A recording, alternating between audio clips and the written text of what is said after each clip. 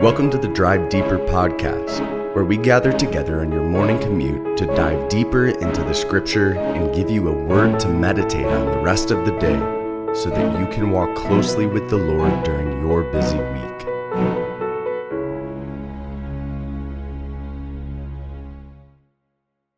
Today we're going to look at a passage of scripture that starts in Matthew 19 and goes into chapter 20. In chapter 19, Jesus has an encounter with a man who's called the rich young ruler, who asks him what he must do to enter into eternal life.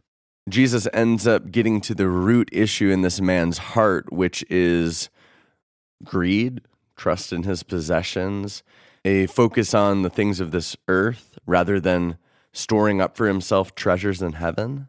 As a result of this, Jesus makes this bold statement in verse 23. Truly I say to you, only with difficulty will a rich man enter the kingdom of heaven. Again, I say to you, it is easier for a camel to go through the eye of the needle than for a rich person to enter into the kingdom of God. So he says it's going to be hard for those who have much, those who are rich in this world, to enter into the kingdom of heaven, because they're going to have to become last. They're used to being first. They're used to having much. They're going to have to become last and be willing to walk that sort of lifestyle in order to enter into the kingdom of God.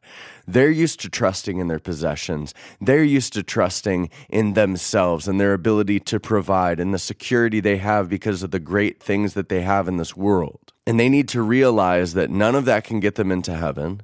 And two, there are far more important things that they need to pursue on this earth than those things. With great riches comes great responsibility to use those riches to serve others, to serve the poor, to use what they have to serve God's people.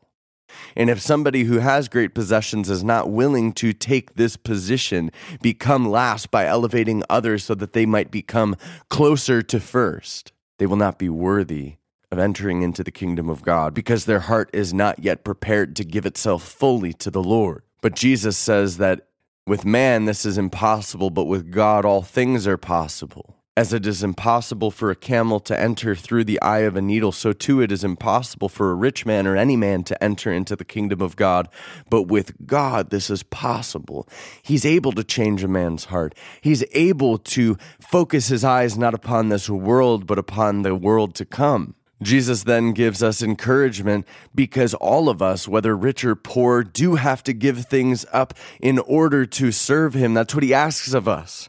We're to put others first. We're to put God's interests first rather than our own. And so Peter says this in verse 27. See, we have left everything and followed you. What then will we have? And Jesus says to them, truly, I say to you, in the new world, when the Son of Man will sit on his glorious throne, you who have followed me will also sit on 12 thrones, judging the 12 tribes of Israel. And everyone who has left house or brothers or sisters or father or mother or children or lands for my name's sake will receive 100-fold and will inherit eternal life. But many who are first will be last, and the last first. Jesus says, you will receive far more from me than you give up for me. But to those who have much, I shall expect much.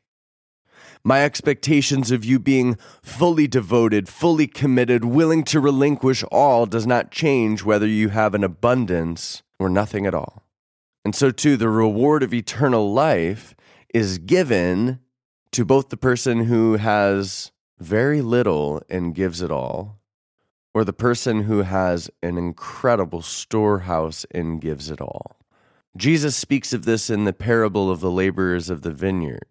In this passage, Jesus speaks of some people who labor all day long, 12 hours, and they receive what is promised to them as a result of it.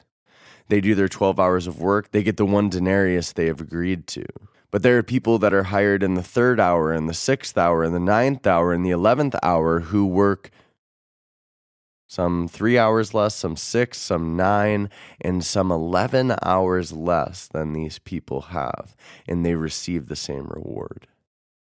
But regardless of what is given, regardless of what their output is, regardless of what they have laid down in order to serve the Lord, their reward is the same, eternal life. Now, in regard to those who lay down riches and those who lay down the things of this world, the Lord promises us there are rewards for that in heaven. But when it comes down to it, regardless of where the Lord approaches us, whether it's in poverty or riches, when He bids us to come, we are to follow. We are to go to work for Him. And so whatever you have, lay it down before Him and be willing to become last and to serve the Lord.